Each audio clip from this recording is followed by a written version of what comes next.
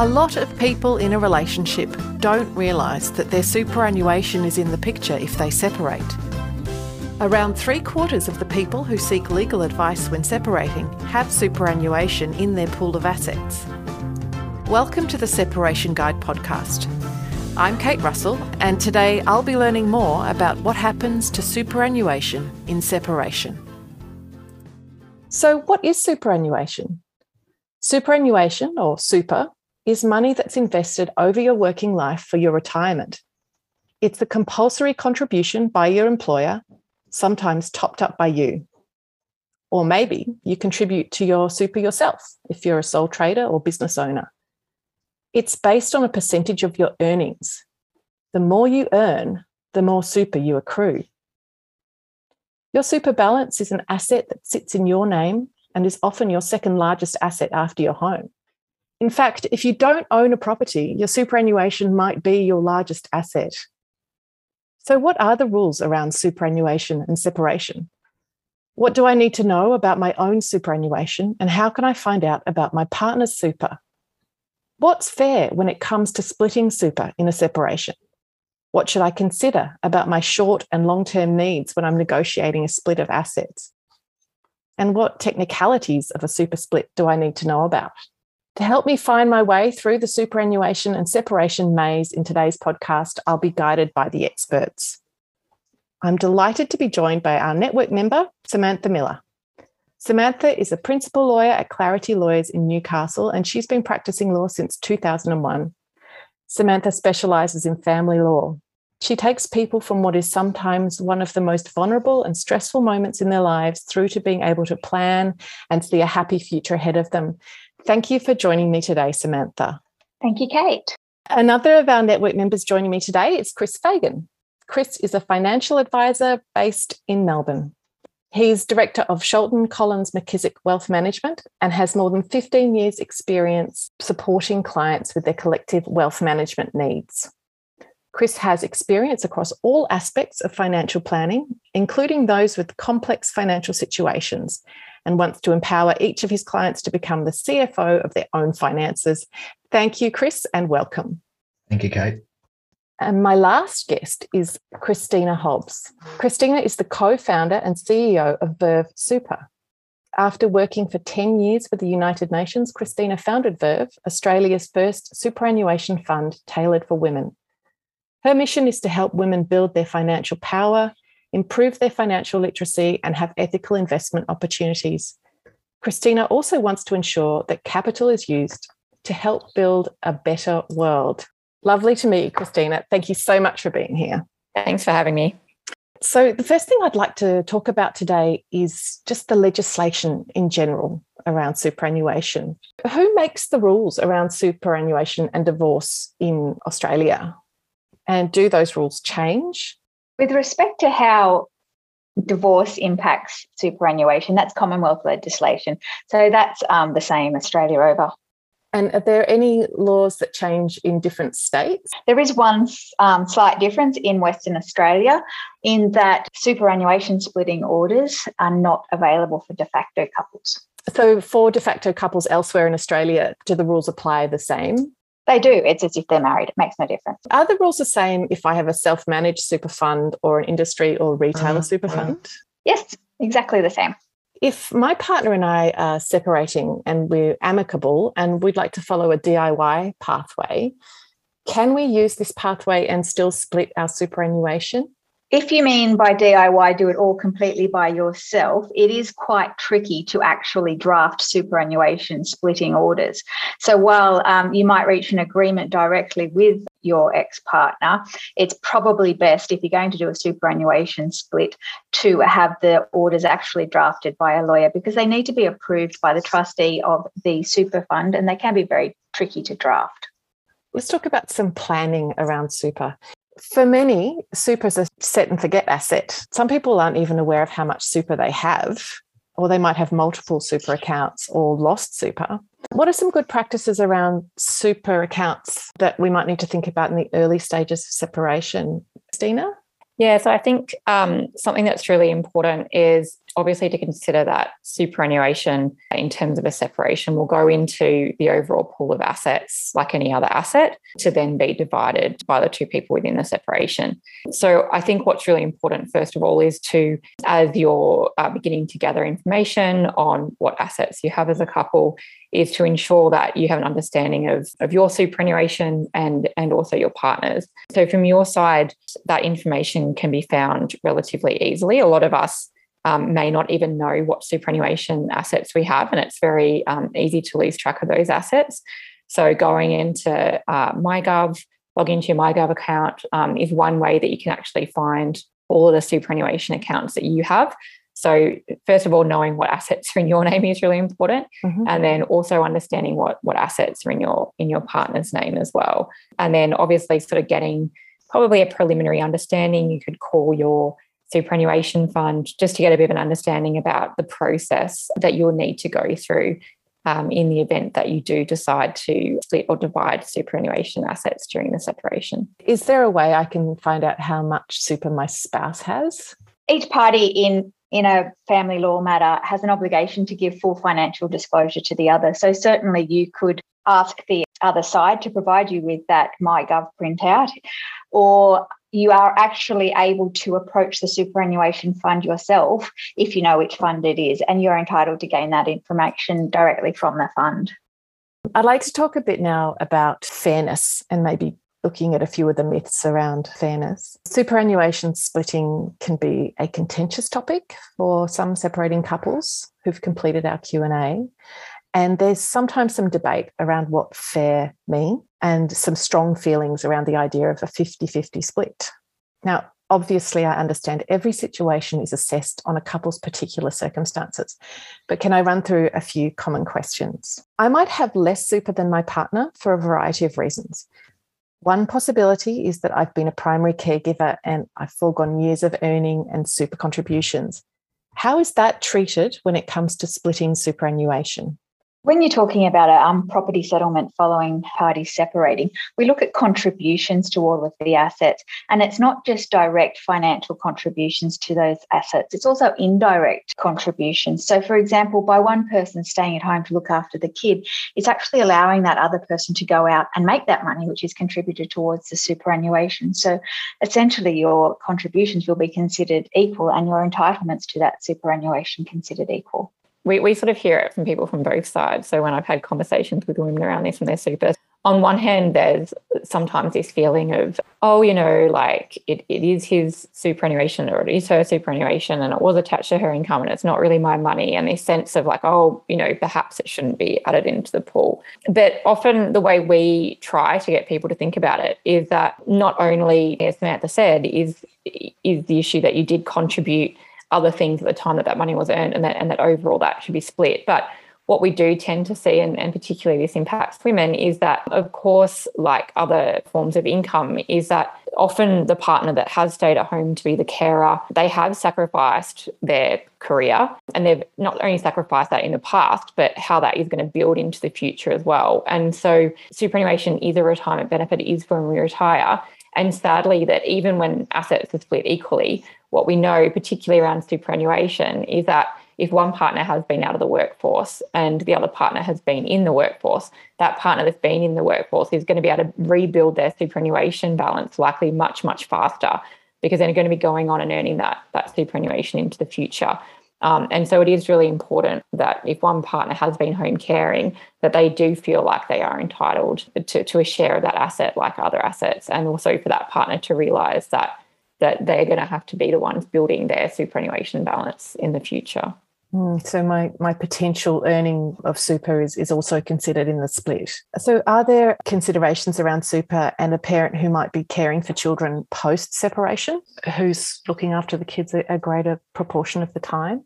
I think, Kate, what you're referring to there is not just specific to superannuation. I think it's specific to the whole matrimonial pool of assets. Mm-hmm. In a property settlement, we look at all of the assets and liabilities and basically lump them together in what we call the matrimonial pool of assets. And we quite often keep the superannuation separate from that pool. But when we are looking at how we divide that asset pool between the two parties, we do look at things, firstly, contributions, which I've already mentioned, but also each party's future needs. And that's where that disparity in income comes into play, as well as a greater share of the care of the children, because not only is having the children with you more often a bit more costly, but it also impacts your ability to earn. And as Christina said, your ability to get back on your feet more quickly and reestablish your superannuation and your financial position post-separation. So you're likely to find that the parent that has potentially a lower income and a greater share of the children receives a greater share of the asset pool relatable to those issues. If I'm a sole trader or business owner, and perhaps I haven't always contributed to my superannuation and my partner maybe had employer contributions, how could this situation affect a super split? Again, I think what we do is we have that pool of assets, and just because one person didn't necessarily contribute to their superannuation doesn't mean that they're not equally entitled to that pool of assets. So if you've not been contributing to the super, that money's presumably still existed and it's been used within the marriage in some way for the benefit of the family, and it would be counted just like any other asset, and you'd have the same amount of entitlement to the asset pool as you would have as if you'd been contributing to super throughout. What about if I've contributed maybe 10 or 20 years of super to my fund before I've entered a relationship? What does fair mean around that situation? That's back to that issue of contributions. So we've got our asset pool and we look at the contributions to those asset pool. And contributions, there's loads of different categories of them, but one important one is the initial contributions. So what each party brought into the relationship. And that will give potentially one person a greater pull on the assets of the relationship. Generally, if you've got a marriage that's 20 or 30 years long, those initial contributions won't be given a huge amount of consideration. However, if the relationship is, say, 5 years or shorter, those initial contributions are going to be given a lot of weight. And if the relationship breaks down very early on, then you could nearly think of it as trying to put those people back into the same position. What about post-separation? If my date of separation is several years before I finalise a divorce, what happens if I've built my super after the date of separation? Is that included in the asset pool? Yes, it is. Everything at the time that the court is asked to deal with the separation, everything from that date is included. A lot of people would like to argue that it should be from the date of separation, but legally you must disclose everything as at the date that the court's looking at it. You then can try and make arguments about potentially why it shouldn't be dealt with by the court. For example, it arose post-separation. But generally with superannuation, if one of you has acquired more superannuation than the other, then it's probably because there's a disparity in your income or because there's a greater share of care of the child or children to the other party. So I don't think you get a lot of credit for contributions to super post-separation, but certainly arguments can be made. I have one more question around splitting super.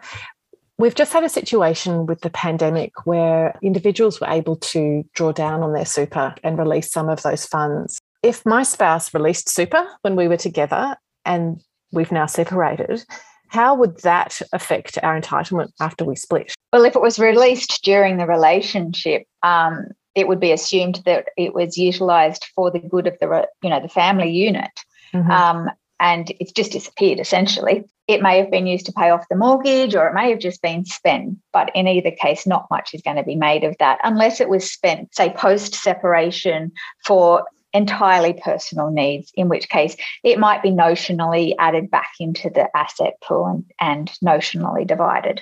Chris, I'd like to bring you in now to talk about some of the things that we might have to think about in planning our finances. When I am separating from my partner, what do I need to consider about my short, medium and long-term financial needs when I look at splitting the asset pool? Oh, there's plenty for consideration through all different sorts of topics when it's coming around asset pool splitting. And I think Samantha and Christina have touched on a number of those around the pooling of assets and the division of that asset pool.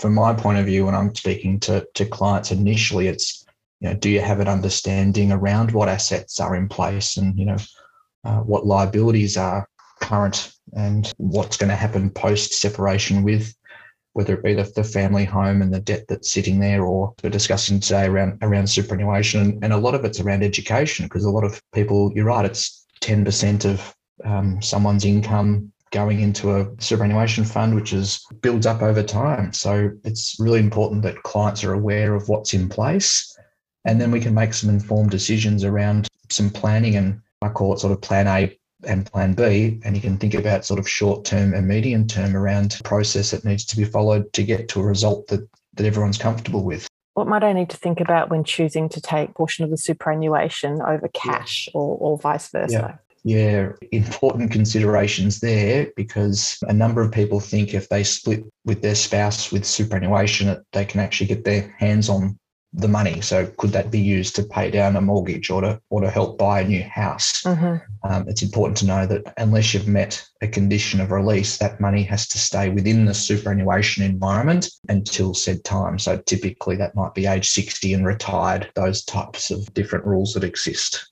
Or what would you recommend people consider if, say, they have 20 or 30 working years ahead of them versus an imminent retirement? Everyone's different. So it really depends on client circumstances. You know, we're in an environment now where housing affordability is more difficult than it's ever been. However, you know, the cost to finance and borrow money's never been as low. So at some point in time, that needs to be considered around cash flow and budgeting, and also taking into account longer term goals, which then superannuation sits in that bracket, particularly if you're 20 to 30 years away from retirement. If retirement's more imminent, definitely be looking around how that asset's structured and what are the different options for both parties for the superannuation fund moving forward. Let's talk a little bit about when the split has actually happened. When does the split actually occur? So does that occur at settlement, or is it when I retire? It occurs when the orders say it occurs. So generally, you know, you reach an agreement and you have that drafted up into orders and filed with the court. Those orders will generally say something like, 3 days after the date of these orders, or something like that. It's not in the future. It is contemporaneous with the separation and the agreement. So once you have those orders, from my perspective, what we do with them is we send them to the superannuation fund, and then they're implemented by the superannuation fund. What happens to the money? Does it transfer to my nominated fund, or will that fund create a new account for me? They do whatever you ask, really. So if you want to send it to the account that you already have, that will happen. Or if you want to create a new account in the existing superannuation fund, that can happen. They will do what you direct them, provided obviously that it's going to a proper superannuation fund. So what do I need to consider about my existing fund after my separation when it comes to things like insurances and allocated death beneficiaries of my account? I can answer that one. Yeah, so for a lot of us, we have certain types of insurances paid through our superannuation. Typically, it is death insurance, or I like to call it life insurance, which is insurance that is paid out if you pass away. There's also often income protection insurance. So that's the type of insurance that pays out if for some reason you're not able to work. And then also often people have some form of permanent disability insurance. So that's if something happens to you and you're not able to work in the future forever. So there's a couple of things that people need to really take into consideration. So for instance, when we're setting up these types of insurances, we're often thinking about our family structures. So potentially if you were married to somebody who was the primary breadwinner in the relationship, the insurances that they had structured under their superannuation would have essentially been covering you should something have happened to them and their income. Once, of course, you have gone through a separation, you will need to make certain that you're protected and that any children or any dependents that you have are protected through your policies. So you might want to still think about your other partner and how particularly your dependents could be supported should something happen to you. But essentially, you'll need to, I guess, think about yourself as an entity and then look at what you might be wanting to set up through your own superannuation to ensure that you are covered. So, for instance, if you, in your old life in a couple, if you knew that, let's say, you were injured, and that you weren't able to work, that you had your partner there to provide income support to you, potentially having some form of income insurance wasn't as important as it might be now. So you might want to relook at what insurances you have. On the other hand, it's really important that when we do go through life events such as a divorce or separation, that we get in touch to update our insurance details. And depending on the fund and the type of policies that we have, these kind of life changes can actually impact policies that we have. And so it's very important whether you go through divorce or separation, if you've got a different family structure, if you have a different employment structure, that you do get in touch with your insurer to ensure that you provide them the notifications to make certain that you are adequately insured. And do you think, Christina, I should think about perhaps opening a new fund? Could the fund I'm currently with not be suitable anymore? From an insurance perspective, I think it's really important. So superannuation funds will have their own insurance funds that they're tied to. But what a lot of people don't know is that you can arrange insurance with a different insurance provider and still have it paid out of your superannuation fund. And what I really suggest to people is to actually seek advice from a proper advisor in relation to their insurance and make certain that they have the best insurance to meet their needs. I think it's something really invaluable that any of us can do. There's far too many Australians that are paying too much insurance for their needs. There's far too many Australians that are paying for insurance right now that won't cover them if they do go through some incident, because despite the fact they're paying the premium, for whatever reason, they wouldn't be covered based on the wording of those policies. So I actually think it's a really important thing for anyone to do, and particularly if you're going through divorce and separation, and if you are somebody that potentially the other partner has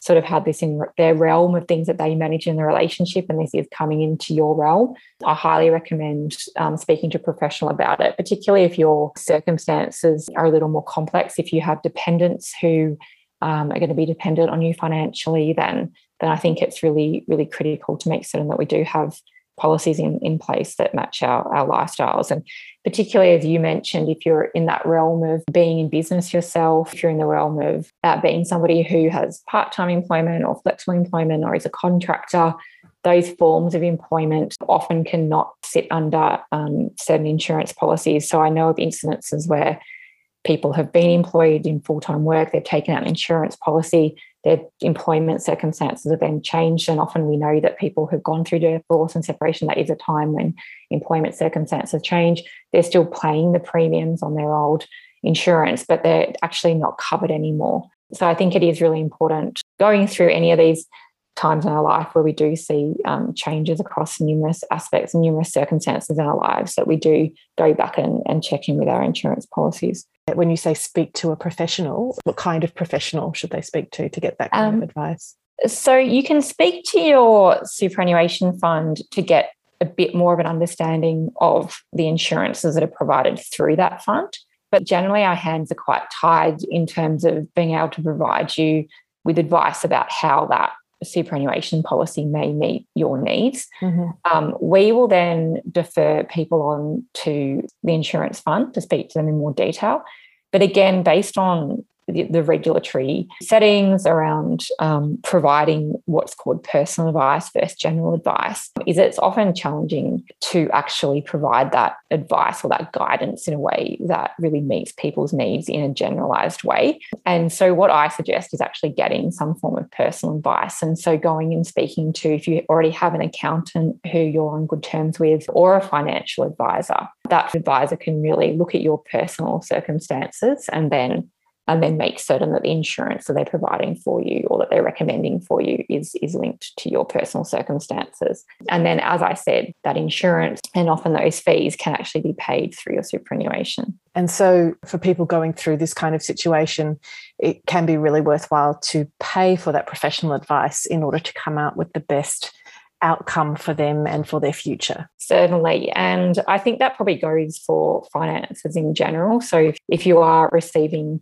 a significant sum of money in general after a divorce or separation, if you haven't been used to managing the assets in the relationship, having that professional guidance is an incredible thing that you can do for yourself to make certain that you're maximising how those assets are being managed, and then also on the insurance side, making certain that that's in place. And, obviously finding somebody that you trust is really important. It can be really invaluable paying an upfront fee to an advisor where you might have to separate with some money, but knowing that the value of that, I think, is what's really important, looking at the lifetime value of that investment. And also having the confidence to manage money yourself if you've been used to your partner in the relationship doing that is really important. That's great advice, Christina. And of course, people who go through our Q&A at the Separation Guide can be put in touch with financial advisors who have signed our ethical charter, like Chris, who really do have the best interests of the separating couples first and foremost. So I have one more question. Separation can be a time for people to take stock and really reassess many aspects of their life. How can I use this opportunity to ensure that my investments align with my values? I think it's a really exciting sort of way of looking at money. And obviously we're a superannuation fund tailored for women. So I'm thinking more with our members in mind. But the conversations that we often have with women after divorce and separation is often that their partners have been managing the money in the relationship. And not from every woman. I don't want to sort of classify everyone into one pot. But often what women sort of tell us about is I'm too busy, the things that they really care about is more around their children or it's around their work. A lot of our members might even work in professions that are, it's not for profit, it's nursing, it's caring. We know that women are more likely to be in those roles. They've got very strong values in relation to their social contribution as well. And for many women, talking about money or trying to engage women with their money, if we're just sort of framing it in terms of building money for money's sake, can often not be very motivating. And I think that engaging people around the ethics of the things that they're investing in is a great entryway for people to actually realize the power of their money. So I think there's two things that we try to really focus on. And I think they're good focuses for anyone who is now taking on a money management role for the first time and is not motivated by that concept. And I think the first is really realizing that, the power of good financial management is really to have freedom to build wealth across the rest of our lives. When we talk about wealth building, we really go back to the dictionary definition, which is having abundance of what you value in your life.